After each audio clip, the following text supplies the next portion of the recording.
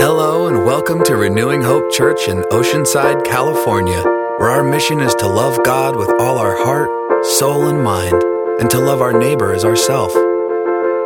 We pray that this episode will both challenge and encourage you to love more. And now, here's today's episode. All right, so verse 25. The woman said to him, to Jesus, "I know that Messiah is coming, he who is called Christ. When he comes, he will tell us all things." So Jesus is at this well with this woman from Samaria, and she knows that the Messiah is coming. And the question is how did she know that? And the people of Samaria, they only read the 5 books of Moses. So they didn't read the book of Daniel, so they couldn't base it off Daniel's prophecy, prophesied that the Messiah was coming in a certain time period. And they know that this time period's close, so wasn't that. Maybe she heard the rumors of the Magi showing up 30 years ago and that there was someone born, and I'm sure the rumors were spreading. And obviously in Judaism and in Jerusalem, all the Jews were expecting the Messiah to come, so there's definitely a vibe. And I think that the Holy Spirit was genuinely creating a hunger for the Messiah to show up, and you could almost feel it in the air. And it's really interesting because I think there's a lot of correlation to today in the body of Christ. If there's one thing that I see personally, just as an observer, taking my own self out of it, and I just look at what all these people are saying in churches, and I pay attention to all this worship music, the one thing I feel like the Holy Spirit's creating a hunger for today is revival. There's so many songs and messages about this. A lot of people believe that God is coming with this last great revival before he comes. It's really, really exciting. So then Jesus, in verse 26, he says to her, "I who speak to you am he." And this is wild, and we covered this in our previous sermon, that the first person that Jesus told he was the Messiah was a woman in the Middle East who was living in sin and had racial hatred and all kinds of stuff from the Jews. And it just shows you that in God's world, up is down. Like the lowest in our society is the most important in God's eyes. He always goes for the outcast, the lowest, and he chooses those people to share his glory. Because I think in our own pride, if you're like the head priest, if you're the priest of the Jewish temple, and you've got all this pride, and then Jesus comes to you and you're like, well, of course he came to me. Of course he told me he's the Messiah first. I'm so awesome. But when you're this woman at the well and you don't even think that God cares about you and he comes to you, it just shows you why God reaches out to the destitute and to the outcast to show his glory, because in that state, God gets all the glory. We don't take any of it for ourselves. And it's interesting because in this thing, this woman has this desire for the Messiah. She believes he's coming, and it's just a reminder that if God puts a desire in your heart for something, not you put a desire in your heart, but if God puts a desire in your heart for something, he will eventually show up. So in those things in your heart, if you've been dreaming with God and you feel like this is from the Lord, I just want to encourage you. If God put those desires in your heart, he did that on purpose, and eventually he will show up. So verse 27, just then his disciples came back. They marveled that he was talking with a woman, because in the Middle East, men didn't speak to women in public like this. But no one said, "What do you seek?" or "Why are you talking with her?" Because they realize if he knows what he's doing, right? So they don't want to question what he's doing, but it's awkward to them because they're like, oh, this doesn't normally happen in public, so why are you talking to this woman? Verse 28, so the woman left her water jar and went away into town and said to the people, "Come, see a man who told me all that I ever did. Can this be the Christ?" They went out of the town and were coming to him. So the fire of revival is spreading. So in our previous message, Jesus tells this woman things that only God can know. And she's blown away, like, God knows me. And obviously this has to be at least a prophet. And when Jesus reveals that he's the Messiah, she's like, oh my gosh, who we've been waiting for is here. So she runs to her town, even though she's kind of an outcast.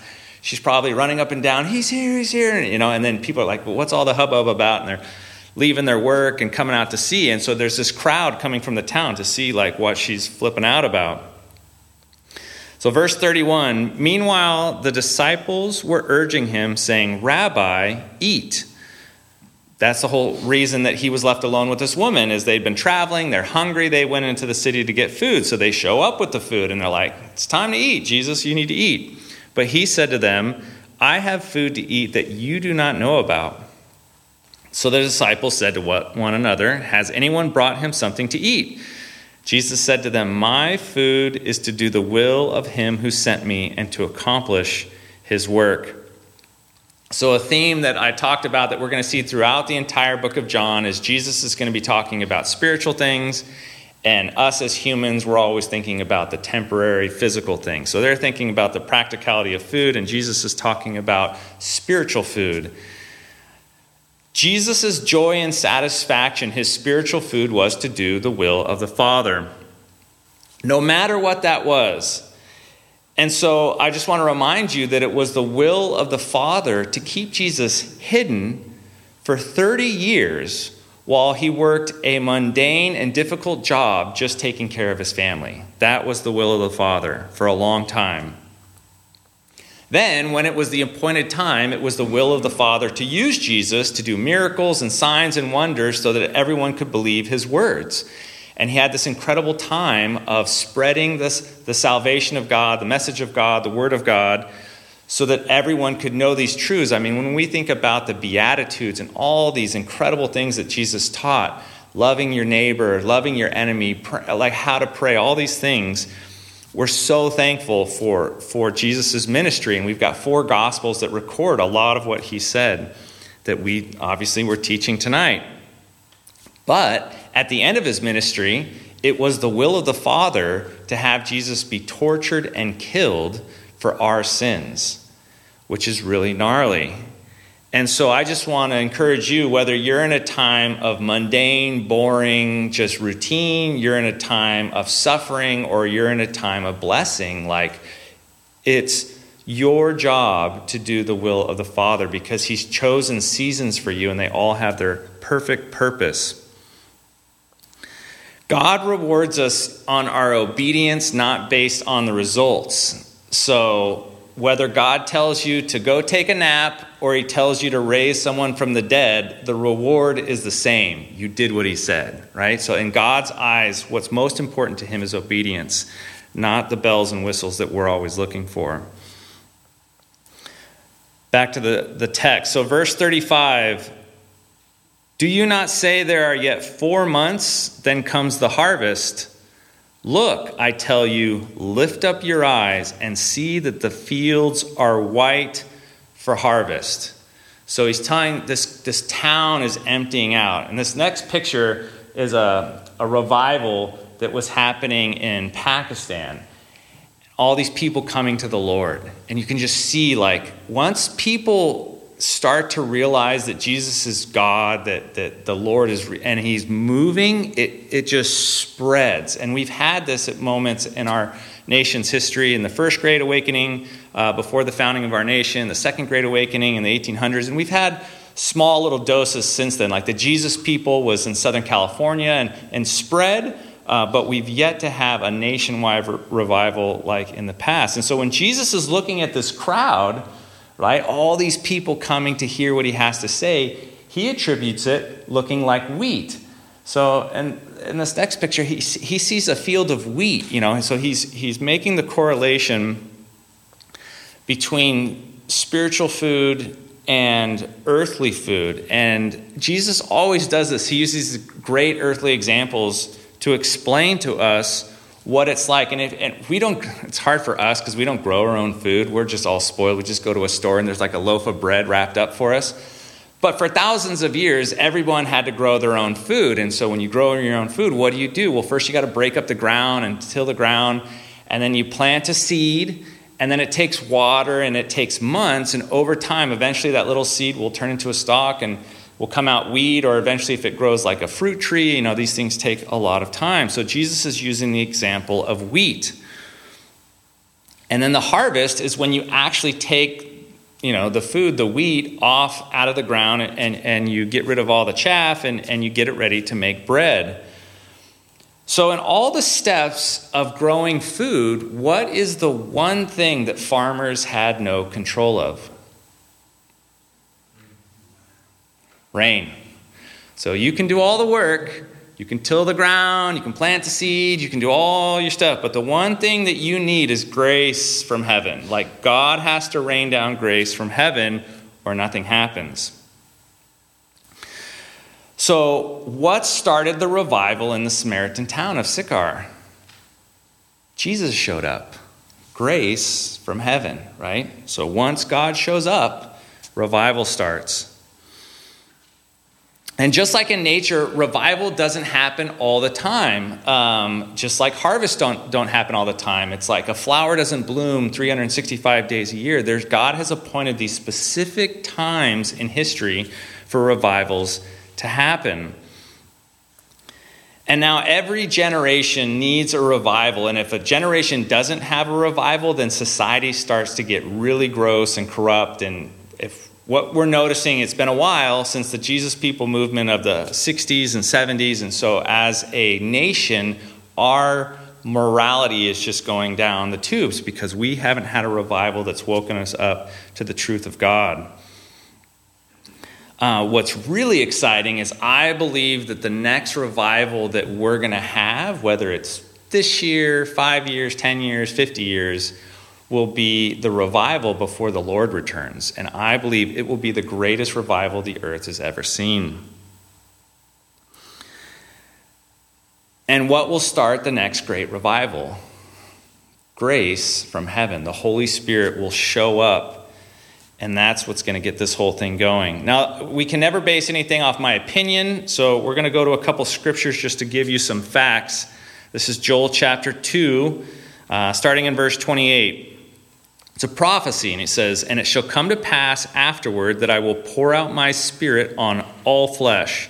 Your sons and your daughters shall prophesy, your old men shall dream dreams, and your young men shall see visions. Even on the male and female servants in those days I will pour out my spirit." So it doesn't matter your class, even if you're poor, God's going to pour out his spirit on everybody. Male and female, everybody gets him. "And I will show wonders in the heavens and on the earth, blood and fire and columns of smoke. The sun shall be turned to darkness and the moon to blood." Notice, before the great and awesome day of the Lord. Now, after Jesus died, he rose from the dead, and he hung out for 40 days, which is really interesting. So I would imagine he spoke with his family and his brothers and his disciples, and he kind of gave everyone like a battle plan of what to do. And at the end of 40 days, he goes to the Mount of Olives, which is just outside. The temple has like a valley, and goes up to the Mount of Olives. So he goes up there, and he goes up to heaven. And it's my favorite line that the angels are hanging out, and they're like, same way he went up, it's the same way he's coming back. So that same spot at the Mount of Olives is where Jesus is going to land when he comes a second time. But he tells his disciples, wait for the promise of the Holy Spirit. So they go to this room, this upper room, and they wait. And 10 days later, on the Jewish feast of Pentecost, the Holy Spirit comes down, and these tongues of fire, and they all start speaking in different languages, and all this stuff's happening. And the whole town notices, because they're there for this Jewish festival, and they're going, what's going on? And then you can read this in the book of Acts. Peter stands up, and he goes, this is what's going on. And he quotes the verse I just read to you in Joel. He quotes that verse. But if, as we just read, that verse in its full context is before the great and awesome day of the Lord, which is Jesus' second coming. So it was a partial fulfillment. And what's really cool is that in that part of Joel, right before you get to that verse, it talks about former and latter rain. We don't understand that because we don't live in Israel, but back then, they would, just like I said, they would plant all their seeds, and then they would get this former rain in around the fall, in like September. It would come down, and what it would do, it would break up the dry ground, because they just got through summer and everything's like super dry and the ground's hard. So it would get like some light rain in the fall that would break up the ground so the seeds could germinate and it could get the whole process going. And then it spent months and months growing, And then in the spring, they had what's called the latter rain, where it was like a downpour. And this downpour brought about the harvest. So my personal opinion is that what we saw in Acts chapter 2 when revival broke out was a former rain. It was a downpour, but it was limited to Jerusalem, and it wasn't as nearly as heavy as it's going to be when God shows up before he returns to the earth. And what's so awesome about God using us is that God's not just going to do it on his own. He wants to use all of us individually to be a part of his work. So another verse that backs this is Revelation is basically a very complicated book, right, about all this wild imagery before Jesus returns. It's all about the 7-year period before Jesus returns. And notice what it says. This is Revelation 14:14. Then I looked, and behold, a white cloud, and seated on the cloud one like a son of man, which is a title for Jesus, with a golden crown on his head and a sharp sickle in his hand. And another angel came out of the temple, calling with a loud voice to him who sat on the cloud, "Put in your sickle and reap, for the hour to reap has come, and the harvest of the earth is fully ripe." So he who sat on the cloud swung his sickle across the earth, and the earth was reaped. So that's what's super exciting is this is Jesus, because if you read just a little after that, there's a harvesting of the earth of the wicked, but it's an angel that takes care of that. This is Jesus' personal hand. He's personally involved in this last great revival. So he's going to use his Holy Spirit, and we get to be the vessels, all of us, for this great work, if we're so lucky to be here when it happens. So back to the text. So verse 36. Already, Jesus is speaking. He's saying, already the one who reaps is receiving wages and gathering fruit for eternal life, so that sower and reaper may rejoice together. For here the saying holds true, one sows and another reaps. I sent you to reap for that which you did not labor. Others have labored, and you have entered into their labor. So what Jesus is talking about is just like on a farm, you might have one guy that plants the seeds and then a different guy who comes by and actually gets all the harvest. So in churches and in spiritual practice, there might be somebody that plants the seeds of God in your life, but somebody else who brings it to fruition. And if for those of you walking with the Lord, think about all the different people that God may have brought into your life to get you to where you are today with him. So it might have started with this one conversation with somebody at work, or maybe it was this teacher, all these different people. And you see how God has used all these different circumstances and people to bring you to him. And Jesus is just explaining that. He goes, you're reaping the benefits. We're having this revival happening, but God's been using other people to plant these seeds with them for a long time. And sometimes revivals take generations where, think about this. This church has stood here since 1951, and this chapel was built in the 60s, and all the people that have come here and prayed and come to church. And so much work has been done, and we get to just enjoy the benefits of being in a building that we didn't personally build. And it's the same thing when it comes to salvation. And that actually takes a lot of pressure off you as far as I know for me, when I thought about getting people saved, it was my job. If I don't get them saved, it's and I had this almost this anxiety about I got to get my friends saved today. And what Jesus is just covering, what a relief it is to know that it might not necessarily be your job to be the harvester. It might just be your job to plant the seed, and then God's going to bring someone else down the road. So it is not your job to save people. That is God's job. What it's your job is to preach the gospel in truth and love, to care for them, to pray for them. That is your job. Let God do the saving. And that just takes a lot of the stress off you. So you can just pray for people. You can love them. You can give them the truth in love, but it's not your job to save them. That's God's job. Thank God. We are incapable of saving anybody. So notice verse 39, many Samaritans from that town believed in him because of the woman's testimony. He told me all that I ever did. So when the Samaritans came to him, they asked him to stay with them, and he stayed there 2 days. That's a long time. And many more believed because of his word. Then they said to the woman, It is no longer because of what you have said that we believe, for we have heard for ourselves, and we know that this is indeed the Savior of the world.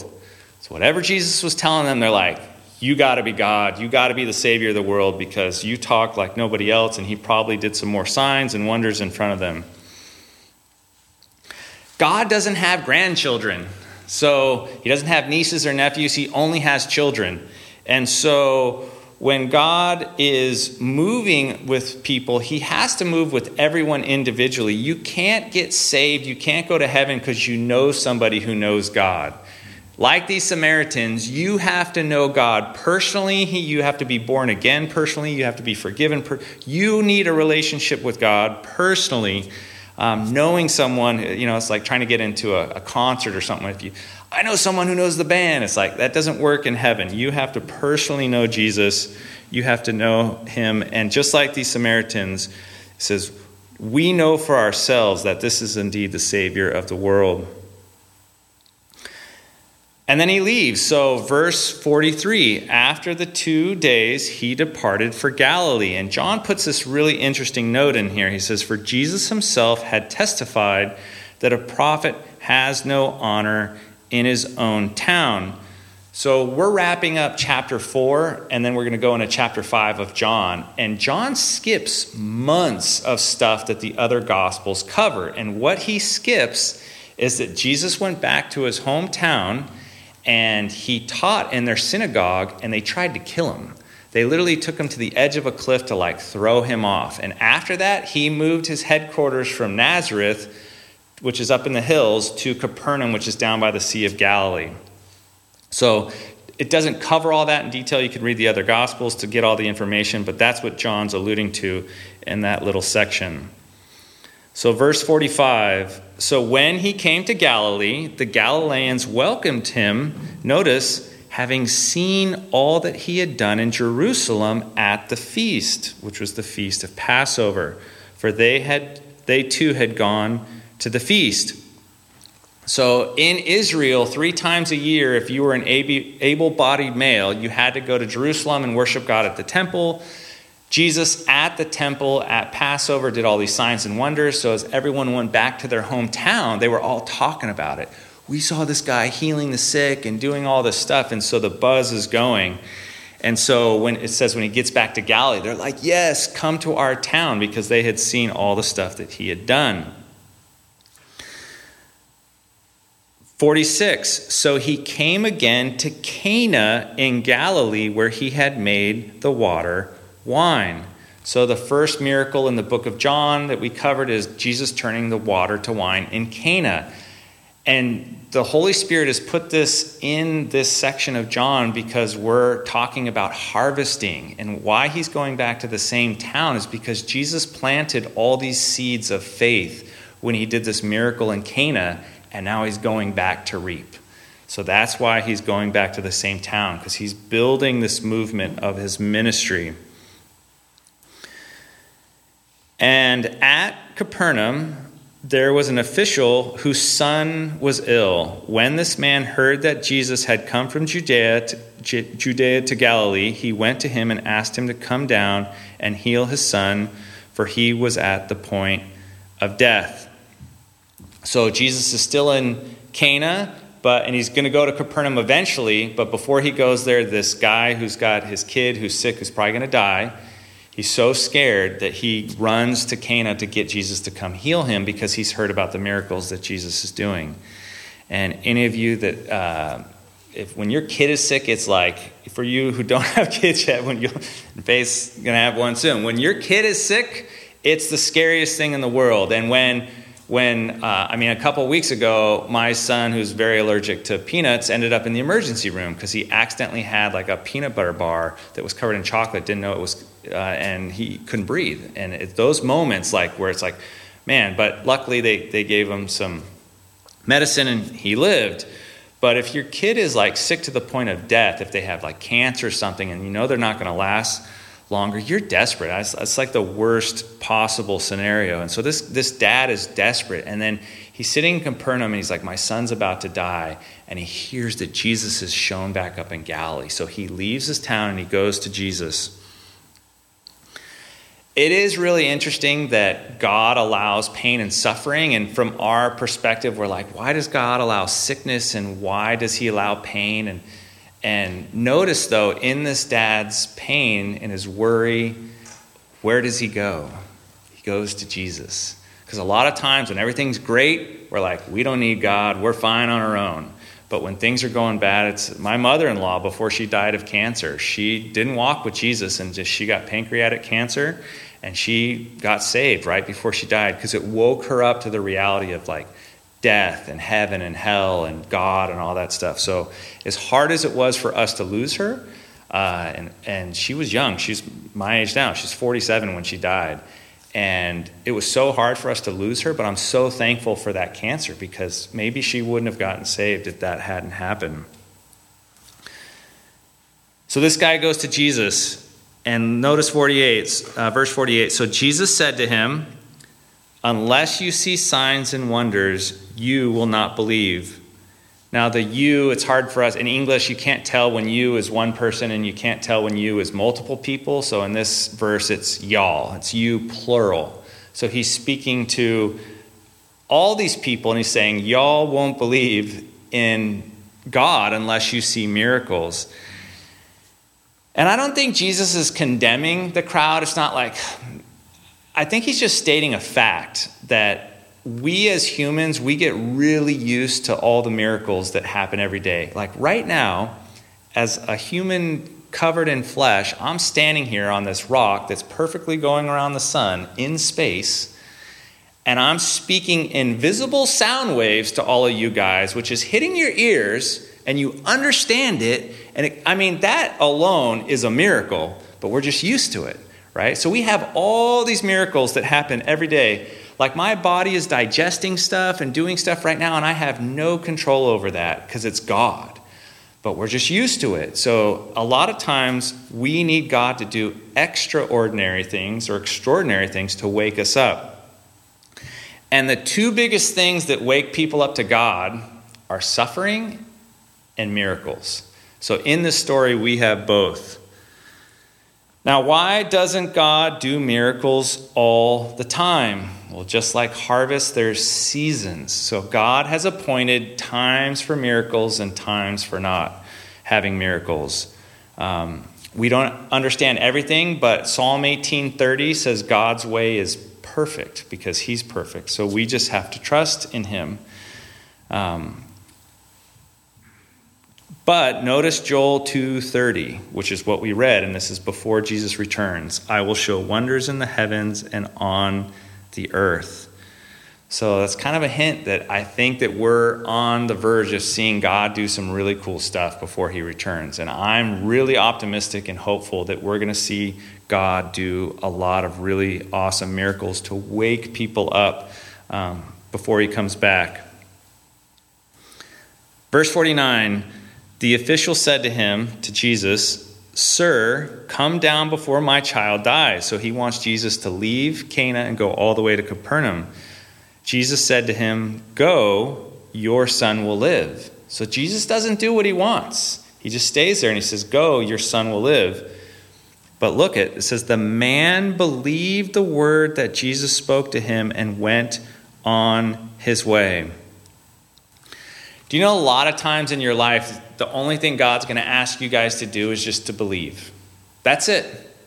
Just believe. A lot of times he doesn't want you to do anything.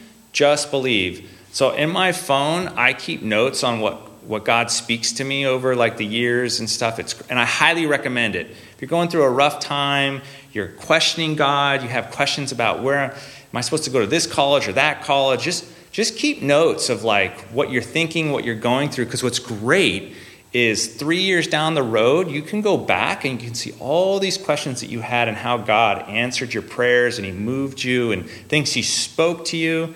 It's really helpful to keep a log of all the things that God is speaking to you.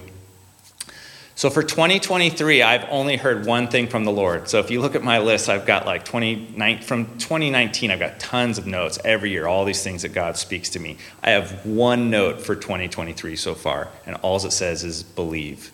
Because that's all I feel like God's telling me to do is for this year, he wants me to believe that he's going to do some really cool stuff.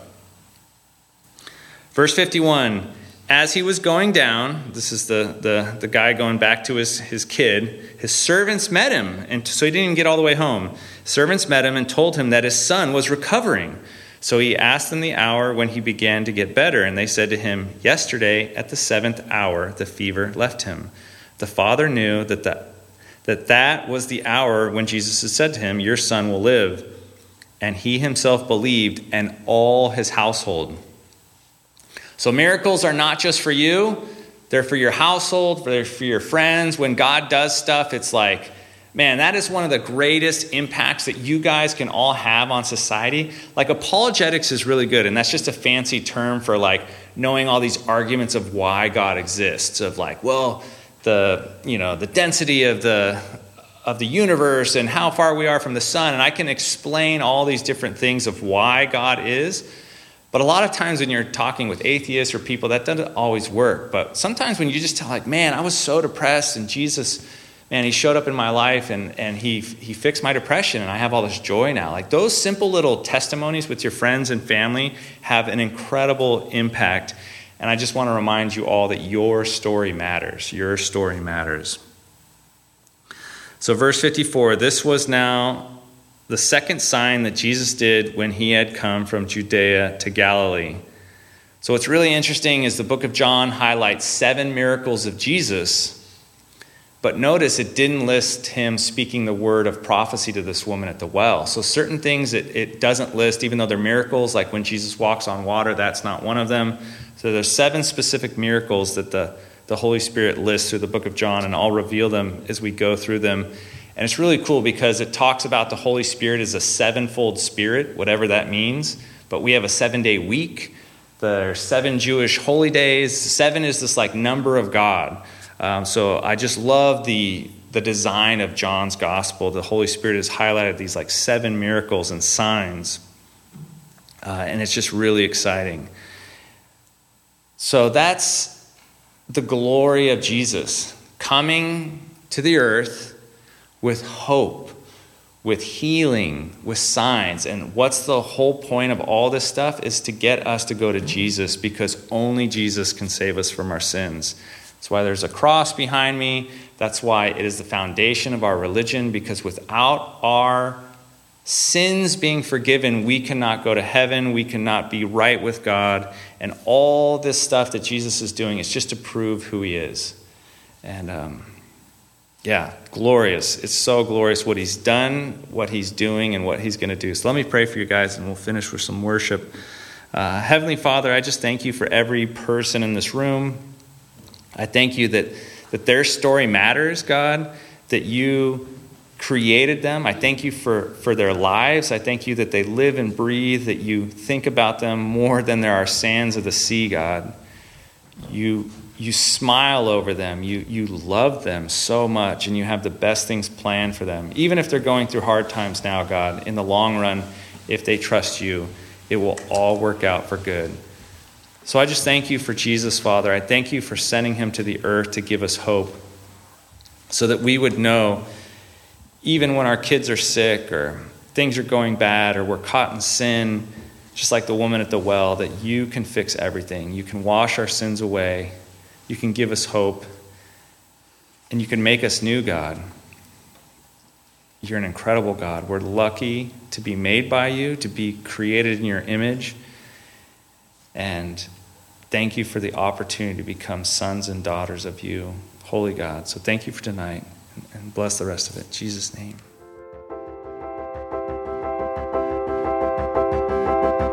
Thank you for tuning in to Renewing Hope Church. May God's love for you renew your hope today, and may his face shine upon you and give you peace. If you need prayer or would like to reach out to us, you can do so at our website, renewinghope.church. Until next time,